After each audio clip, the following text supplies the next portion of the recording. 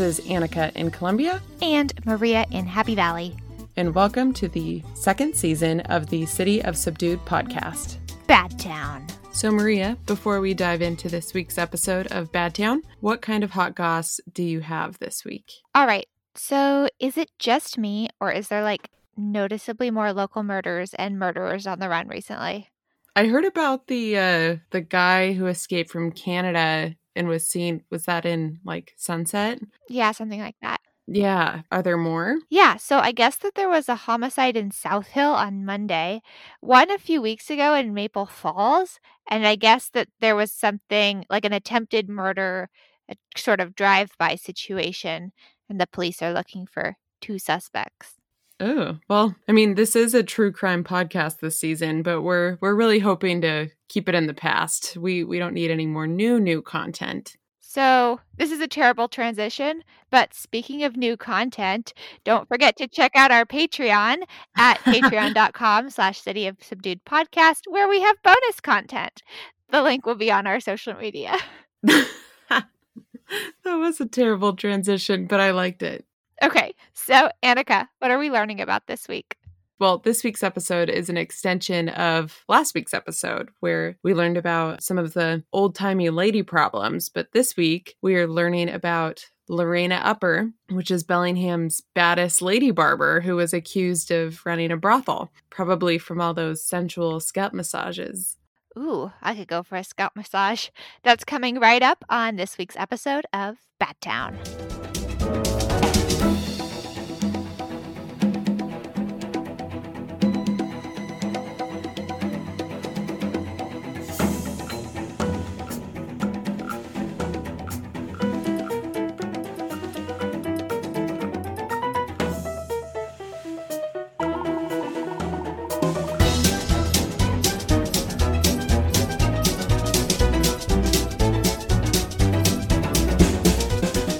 Hello, it's Annika, and welcome to Bad Town, where we discuss the darkest and the baddest parts of Bellingham and Whatcom County history. We are joined today by our Season 2 co-hosts, Marissa. Hi. And Colby. Hi, everybody. From the Good Time Girls. So, what story do you have for me this week? We're going to tell you about a case study about a woman named Lorena Upper from Bellingham that takes place in April of 1922. That's all I'm going to tell you right now. So far, I'm totally sucked in. So who was Lorena, and what did she do in Bellingham? So Lorena was a barber at a time in history when there were very few women who were specifically barbers. Women styled women's hair and men styled men's hair. And never the twain was supposed to meet. It was considered titillating for a man to get his hair done by a woman, and extremely way too forward for a man to be styling a woman's hair. So in the 1920s, this started to change. It started to change in the late 1800s, and there would have been very few schools that would even train a woman to cut hair. Yeah. And she had worked in many different places and had chairs in different barbershops. It was really common for the woman barber in a barbershop to be kind of sexualized a little bit. It was considered kind of racy to have a lady barber. I kind of think of it as the Foxy Latte stand type treatment. But the idea that, this woman was going to touch you and, maybe her boob was going to rush up against you. So she didn't have to pull shots in a G-string to be sexualized, pretty much. No. She was just a woman touching you in a very, kind of familiar and kind of intimate way and tending to your needs. And it's all just very exciting. Oh, God. Should we put a rating on this? So where exactly did Lorena come from, and what brought her to Bellingham? Lorena was originally from California. She was born there, but she had been around by the time she came to Bellingham. She stated during her trial that she learned the barber trade in Vancouver, BC in 1906. She worked for 14 years as a barber. Do you know if it was more common in Canada to train a woman to be a barber? I don't know. I suspect that her training was not formal. Oh, okay. As in a school, and that she just maybe apprenticed or learned it on her own. I don't know. But she worked in Calgary, Astoria, Los Angeles, San Francisco, Seattle, and Aberdeen, which are all places that also had a lot of hanky-panky going on. But who didn't? Right. She was 21 with a 2-year-old when she met her husband, Lewis Upper, in Vancouver. I'm not sure who the father of her daughter is, but she took her stepfather's name. So I discovered Lorena when I was actually researching a building that was a brothel in later years. So it was a building called the Tama Rooms, which is basically the parking lot between Fourth Corner Frames and the current Cabin Tavern on Holly Street. And the building's not there anymore. It's a parking lot. That's what I was going to ask. I was like, wait, is there a building there? No, it's the parking lot. But it was a 2-story, really narrow wood frame Victorian building. It had bay windows on the top floor. And the Tama Rooms were on the top floor. And Lorena's barber shop, she opened on the bottom floor before really the Tama Rooms became a thing, but pretty close in time. And there was a tailor in the building, right? And other kind of other normal businesses. Yes. So yeah, she opens a shop in this building on Holly Street. Okay. So what happens after she opens her shop on Holly Street? Does she just open it and become automatically successful, or what happens? Well, as often happens in cases where women are pioneers, it didn't go super great. Lorena shows up in the newspapers for the first time, I think, on April 18th of 1922, because there's a case coming up against her. Charges under the red light statute were filed by the prosecuting attorney in town. The red light statute being she's being accused of prostitution. Do you want me to read the statement? Mm-hmm. It says, Mrs. Lorena Upper, Lady Barber at 309 West Holly Street, was in Superior Court late yesterday to answer why her shop should not be closed for 6 months and why she should not be fined $300 in accordance with the request of prosecuting attorney Loomis Baldry, who is seeking to invoke the Red Light Abatement Act of Injunction on grounds that the shop has been used for immoral purposes. Period. So what exactly does this mean for Lorena then? Did she have to pay a ticket? Did she have to go to jail? What happened? She's likely going to be placed on prohibitive use of the building for 6 months. So she's going to have to close for 6 months and be fined $300, which is like $4,000 in money today. And this happens because she's got some neighbors who are claiming that she is operating a brothel, which technically it was against the law, but it wasn't really against the rules in the 1920s. You just were supposed to do certain things. And one of them was you could absolutely be a madam and own a brothel, but you were supposed to be registered with the police department and the health department, and your staff, they were supposed to be the ones having the sex for money. The madam wasn't supposed to have sex for money. So the specific allegations are that she is performing sex work on her clients and people who are going in there to get their hair cut. But also at the same time, there's accusations that her 19-year-old daughter is a prostitute because of some of the behavior that she is witnessed as displaying. So 1922, we're talking like height of women starting to become more sexually independent and have more agency. So pretty much rumors started from nosy neighbors. It's like old-timey next door app drama. Absolutely. Yes. 1,000%. Okay. So were there any specific claims being made, or how did officials get enough information to bring forth actual charges? So this guy Bennett, who's the tailor next door, the tailor's employee goes and stands on it, pulls a trunk up and stands on it and looks through the window.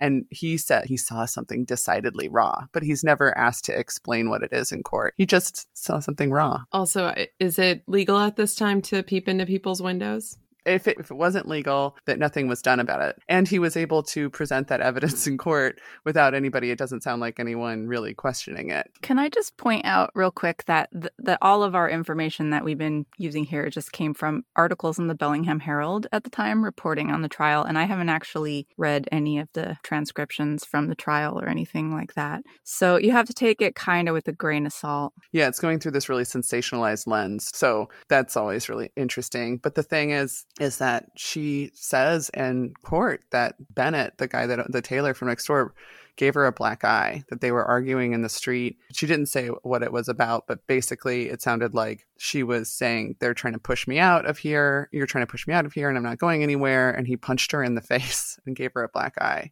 So that's also not brought up as in the newspapers as something that should be pursued, or they actually say she's spilling neighborhood affairs freely. Like she's basically being a gossip in the trial. And by saying that she got punched in the face. And also at trial, this guy named Noel Pravanchi, who owns a big tobacconist shop just like a block away, is saying he's also heard that it's a pretty bad place and that there's something going on there. From the quotes that they use in the newspaper, nobody once says she's a prostitute, she's a madam, they're doing sex work. It's all very innuendo-y. It's like, I saw something decidedly raw. And then it's a pretty bad place, and I've heard all kinds of things are going on over there. And that's the evidence that they use. And it works. She's actually convicted. Wow. I have a thought that's kind of popping into my head. It's definitely not the same. Like, I'm not going to equate Lorena Upper's experience as a old-timey Bellingham business owner to being a woman in the Salem witch trials. But I am seeing some parallels. It seems like it doesn't take a lot of evidence to put a woman in jail if there's enough rumors and hearsay going around. Yeah. And she doesn't actually have to go to jail, but she does have to pay the $300 fine and shut her business. But yeah, I mean, you could say that this is a witch hunt. You could also say that throughout history, over and over and over again, women just sort of sticking their necks out and trying to kind of push up against society's ideas about what they're supposed to be doing makes men really uncomfortable to the point of wanting to like teach them a lesson. And that's my interpretation of this situation. I think and I don't know, Colby, it's like, I don't feel like she was running a brothel. There's testimony, or there's a quote from her family physician who says that she was asking him to talk to her 19-year-old daughter and ask her to keep more regular hours and not go out partying at night. And I think she was a concerned mom, and that maybe she was seemed a little bit trashy. I love trashy. So she had to be a little bit on the wild side of life, just being a lady barber. I'm sorry, but that's just, yeah. I mean, there's a lot of evidence to me that points, they were not like super straight and narrow people. There were probably some kind of fringe element people, but I agree with you that there's no evidence that they were actually, running a brothel. I definitely think Thelma, the daughter, was a wild child. She ended up in vaudeville, which was also completely kind of a wild thing to do. Yeah, this is at a time when actresses are just assumed to be prostitutes too. Yeah. I mean, I guess that's starting to change in the late 20s, but that was very much the idea. If you were an actress, you traveled around, you could have a boy in every town, and you were up there, wanting attention, and mostly for your looks and performing in front of people. And that was considered to be very like low class behavior. Yeah, Thelma, I love vaudeville. I'm a vaudeville nerd. She did the Cycle Whirl act, which was legit like, first it was bicycles and then later motorcycles, where they would like basically ride in like a weird cage thing in a circle, upside down. Yeah. And so she did that on the Pantages circuit. Badass. Yeah. I mean, I think you're right. I think that informs it too, right? So if there was a woman who was from Bellingham, who had family connections here, was somebody that was middle class, and she had opened a barbershop and made a huge effort to be seen as a very respectable, we see weird references in historic advertisements all the time when women are trying to do something that it's like, this is a respectable shop. We have only the utmost professionalism. And so if she had really been like marketing herself that way, had local connections, I think there's a possibility that people would have kind of raised some eyebrows and made some silly jokes about it. But I don't think that there would necessarily have been this treatment. I do think that she was just operating a regular ass barbershop. It was legit though, like a bikini barista. I mean, you think that's what it was like? I mean, in a lot of ways, like without the bikini, but the same sort of like stigma or associations. I mean, you're not going to open a bikini barista stand without knowing you're going to get some attention like that. Right. No, I have zero qualms with bikini baristas or lady barbers. I'm just saying. And Bellingham, I feel like in the last 10 years, Bellingham like viscerally rejected the opening of a bikini barista at one point in town, right? There was some kind of like, how can we get a ordinance that makes this impossible? Oh, geez. I didn't know that. Yeah. And so we have a long history of really not accepting the idea that women can make those sorts of choices. It's really common in Bellingham to be really anti-trashy. We're a nice, respectable community, and we want a nice, respectable place. And yes, of course, in the 1920s, we've got some brothels, but we have them operate a very specific way so that you don't really see the women. They're not coming and going in the middle of the day. And if we're going to have those sorts of resources for our men that are obviously needed, then we're going to do it in a way that's really respectful, and you're not playing by our rules. I think there's a possibility they really did think that she was operating a brothel, but I think it might have just come from like not being able to understand why she would want to do this at all unless it was to operate as a brothel, or feeling like even if she's not operating a brothel and her daughter isn't having, sex for money, that the way that they're carrying on is making the male neighbors really uncomfortable. They don't want to see a woman be like, yeah, sometimes I stay overnight here with my boyfriend. And they don't want to see another woman be like, yeah, like part of the deal of why people are getting their hair cut with me is that it's kind of a thrill for them. It just rubbed up against their ideas about what was proper and what was supposed to be done. And they knew that they could work to push her out of town just because of their access to power. Mm-hmm. So Bellingham being anti-trashy. So you're saying that classism has been a thing for a while in Whatcom County, or classism Bellingham. And racism and sexism and all of these stories pretty much that we're going to tell you are all intersecting, and they're all causing a lot of problems for people. And we have these very specific ideas about the social roles of women at this time in our history, and they're just starting to be pushed up against. Colby, do you remember the story of the bloomers, of the lady, or the harem pants? Oh, yeah. I want to say it was 1909. There was this, of course, scandal that women were wearing pants. And there was a local store actually selling pants. They're basically hammer pants, right? Yeah, they totally hammer pants. It's kind of like, or like they're bunched up around the ankles, right? But they're big and blousy, so that kind of looks like a skirt. And then, except for when someone's walking, then it looks like pants. Yeah. There was kind of another variation on them too that were more like culottes or something, where they were bell-bottomy looking, and sometimes they had like an extra panel to make it look more like a skirt, but it was pants underneath. Oh, yeah, like almost like a long apron or a long skirt, like the world's longest skirt. Mm-hmm. And so women were wearing these for a couple of reasons. It was easier to do things like ride a horse, ride a bicycle, etc. So it was kind of, you'll see a lot of advertisements for bicycles with women in bloomers, and that's kind of a scandalous thing. But yeah, these ladies were just walking down the street in the latest harem pants fashion, and they were basically like rustled into a store and sort of citizens arrested. It caused this big scandal. They were like young, like teenage girls, right? Yeah. Yeah. Because of course, it's like nowadays when you're like, oh my gosh, that I can see that young lady's butt cheeks hanging out of her shorts, and I'm so scandalized. I think that was kind of the butt cheeks of its time. Except, could you imagine getting arrested because your butt cheeks were hanging out of your shorts? That'd be like half of my 8th grade class. Right. I was just talking to my daughters about dress codes. Oh, really? Just when they were in school, and like when I was in school, we were all comparing like what we got in trouble for wearing to school, basically. Oh, spaghetti straps, man. That was like the thing at my school. You know what I got in trouble for wearing to middle school? It was actually my dad's military beret, which I thought was like punk rock or something. And they told me that it was not allowed for me to wear a hat in the building. And I was like, well, actually, that's an old-fashioned rule. And that was only for men had to remove their hats and women didn't. And they were like, well, this is our school. You have to take the hat off. They're like, listen, Missy, we get that you like history already. I know. And God. But just listen to just do what I say. So then the other thing that happened, Colby, right, with the harem pants, was that the police went and like confiscated the rest of the pants. No, they didn't. Oh, come on. It's something like that.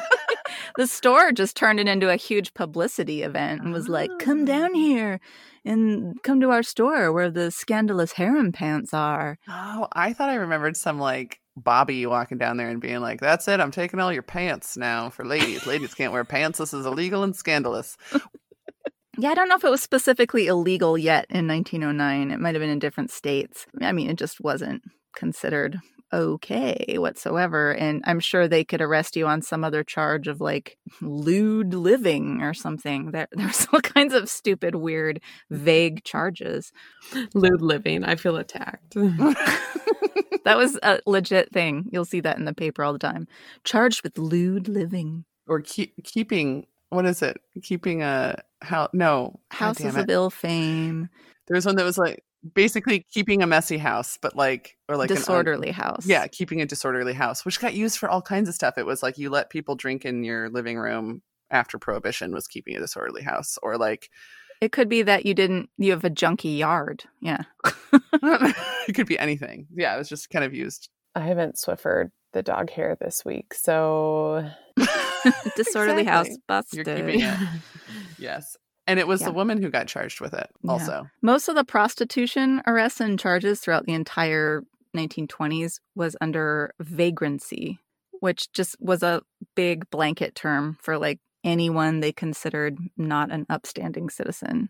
This is also happening. This thing that's happening to Lorena Upper in 1922 is after a long period of time that when you look at the police, if you look at the arrest records in Bellingham, there are all of these examples of Black men being arrested for either vagrancy or for pimping. And they were arrested for vagrancy if they were basically, existing while Black in downtown or any part of Bellingham. And then if they arrested for pimping, which was legal to be a madam or allowed to be a madam at different points in history in Bellingham, but they absolutely enforced anti-pimping laws. They did not want men to be in charge of sex work. They thought that that's how you got violence. I can tell you the exact wording of the anti-pimping law. Ooh, please do. It just said that no man shall profit off the earnings of a fallen woman. So I love that because it's just like, again, there's so much weird. What is the legal definition of a fallen woman? Like, how is that even pursuable? I just don't understand it. I've fallen and I can't get up. Yeah, exactly. Yeah. If you give me $5, I'll help you up. Was that illegal? Yeah. I was going to say also that might be my first ever tattoo. The no man should profit off the work of a fallen woman. Yeah, no man should profit from the earnings of a fallen woman. Tattooed right on my ass. I love that. Yeah, I feel like it's also kind of like a fortune cookie saying or something. It's like a weird, it doesn't really sound like something that's enforceable. Anyway, so it was really common for Black men to get arrested for profiting off of a fallen woman. So if you, for example, were a piano player in a brothel, or you worked security in a brothel, or you did errands for a madam, they could use that against you. And when you look at old arrest records, they would like raid a brothel that wasn't operating the way that they thought it was supposed to, and they would arrest all the men. And in the arrest records, it'll say like the guy's name, his race, his age, and what he's being arrested for, and what the outcome is. Over and over and over again. If they were Black, they were brought up on charges of pimping. But if it was a white person who was performing music or spending time in a brothel, it would say like vagrancy, or if sometimes it would still say pimping, but they would be like sent home or given a fine. But the Black men over and over again are sent out of town in various ways. Mm-hmm. They're put on a train to Seattle or Vancouver. They're put on a boat to Seattle or Vancouver. It's interesting because we've had this history of basically telling Black men how they are allowed to exist in our town. And also we see what's happening with Lorena. I see that as an extension of that. The white, male, moneyed or middle class people that want to exert their ideas of certain morals are making it really clear that we can run you out of town. And that's how they dealt with what they thought was undesirable. So it's not surprising to me that this is how she was treated, but it is really indicative of part of the whole bad town, part of the whole reason we wanted to talk about why bad town. There was always some kind of idea about who has access to power and who wants to do everything they can to maintain it, and who has an idea of what Bellingham is supposed to be and look like, and who is included in that. And if we don't think that you should be included, if we think you're a trashy woman, or if we see you as a Black man, we will do everything we can to sort of push you out. And it's a really disappointing part of our history, but I think it's a really fascinating one that we have a lot to learn from. Yeah, definitely.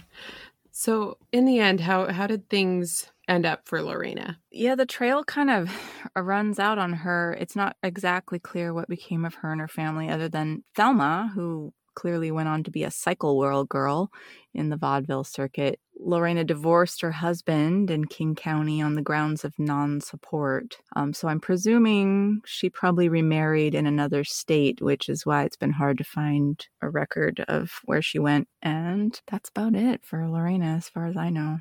Yeah, and it's interesting that she sues her husband for non-support. It makes me feel like she probably could just really gave up on the idea that she was going to be a lady barber. She was also maybe aging out of that, if the idea was that you're supposed to be kind of sexy and attractive. I mean, she had a baby at a young age and clearly wasn't with Thelma's father. We're not even sure who he was.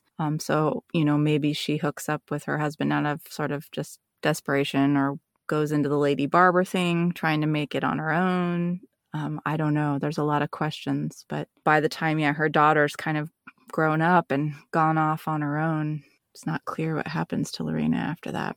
And we don't see a lot of women cutting men's hair in Bellingham for a long time after that. We haven't done like a big deep dive on this, but we don't see a lot of women barbers. And like even today, it's kind of rare to see, there's some barbershops in town that's, we don't see a lot of examples of women cutting men's hair after that. And I think that these sorts of stories kind of stay in the like oral history and in the rumor mill for a while in some communities. And I think you kind of get the picture that you're not necessarily going to succeed at this in Bellingham.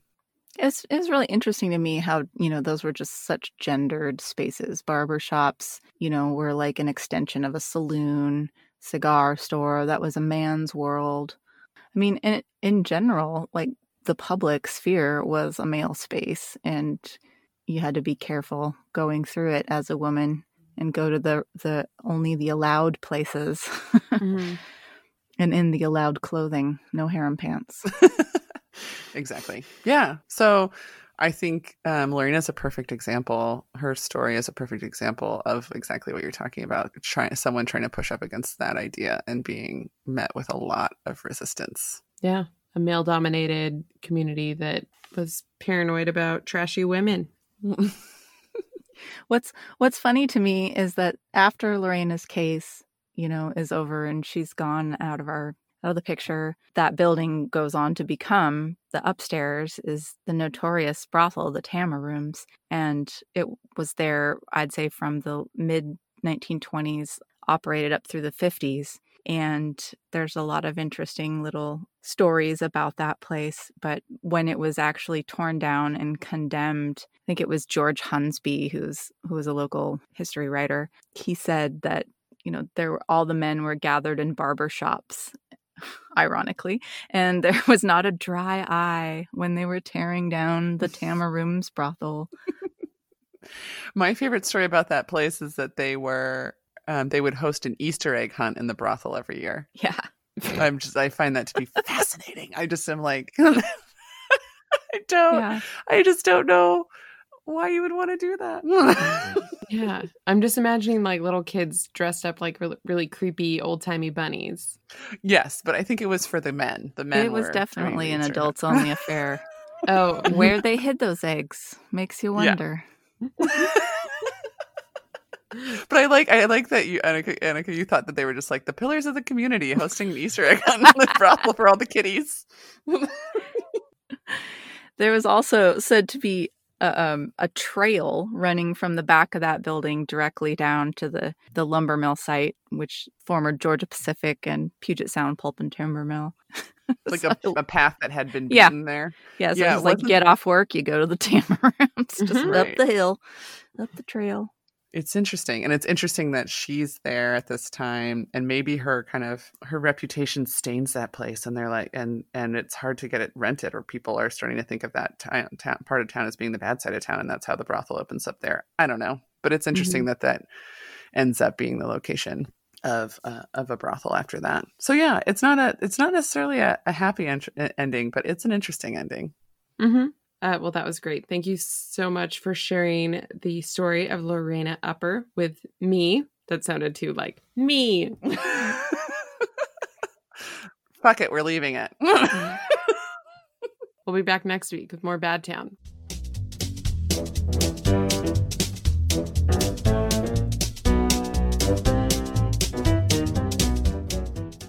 Wow, fascinating tale this week. Speaking of fascinating things, we want to wrap up with our final and favorite segment, Local Treasures. In this part of the show, we do a roundtable sharing of something we ate, drank, or otherwise consumed recently that fills us with local pride. What's your pick this week, Annika? So mine is not really really food or drink related, but this week my local treasure is Unique Technique Dance Studio. My co-teacher and I have been taking a dance class there this month. They're really small. They're only allowing 5 students in each session, where I think last time there was like 15, but because of COVID, the class sizes are smaller, and it's been worth it to take a break from work, grad school, This podcast stuff. Yeah. and just do something fun. So Patsy, the teacher, she's really funny. It's a very laid back experience. This class would be great for anyone who wants to have fun, express themselves, and get some exercise in. Wow, sounds great for people who like exercise. Okay. Maria, no? All right. So this week, my local treasure, I have 2. The first, I feel like I have to mention the Boomers Thanksgiving Special Burger, which they put up back on the menu after I told them that I wanted it and got a bunch of people on Reddit to agree with me. It just goes to show that you can make change in your community if you try hard enough and believe strong enough. It's not frivolous. This is maybe the best sandwich in Bellingham for meat-eating people. It's a favorite. I love it, and I think you'll love it too, especially if you're into Thanksgiving flavors. My second pick this week is the lamb shawarma with all the fixings from 7 Spice on Railroad. It's a newer restaurant, but the portions are great. The food is fantastic. I got it for lunch, but I wish that I had it, after a few beers on a Saturday night walking around. But regardless, any way you have it, takeout, sitting outside in their nice little patio area, it's really, really good and deserves a trip. Okay, I think that about wraps things up. Annika, do you want to give us a little teaser for what we're learning about next week? Yeah, next week we will be learning about rum running, bootlegging, and labrine. Labrine? Yep, this next episode dives into Bellingham's history with Prohibition, and we overlap with some familial history with our own Colby Labrie's great-grandfather. Okay. So remember to like and follow us on Instagram, Facebook, and Twitter. You can check out our website at cityofthesubdued.com, and you can also support the City of Subdued podcast and support local radio by tuning in to KMRE at 102.3 FM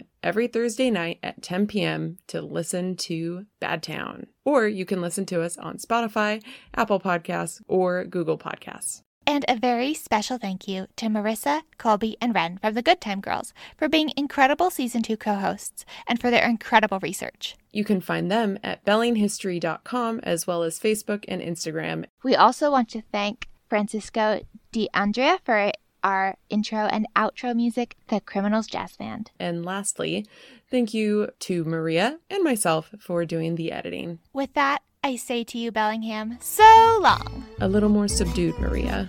See you next week.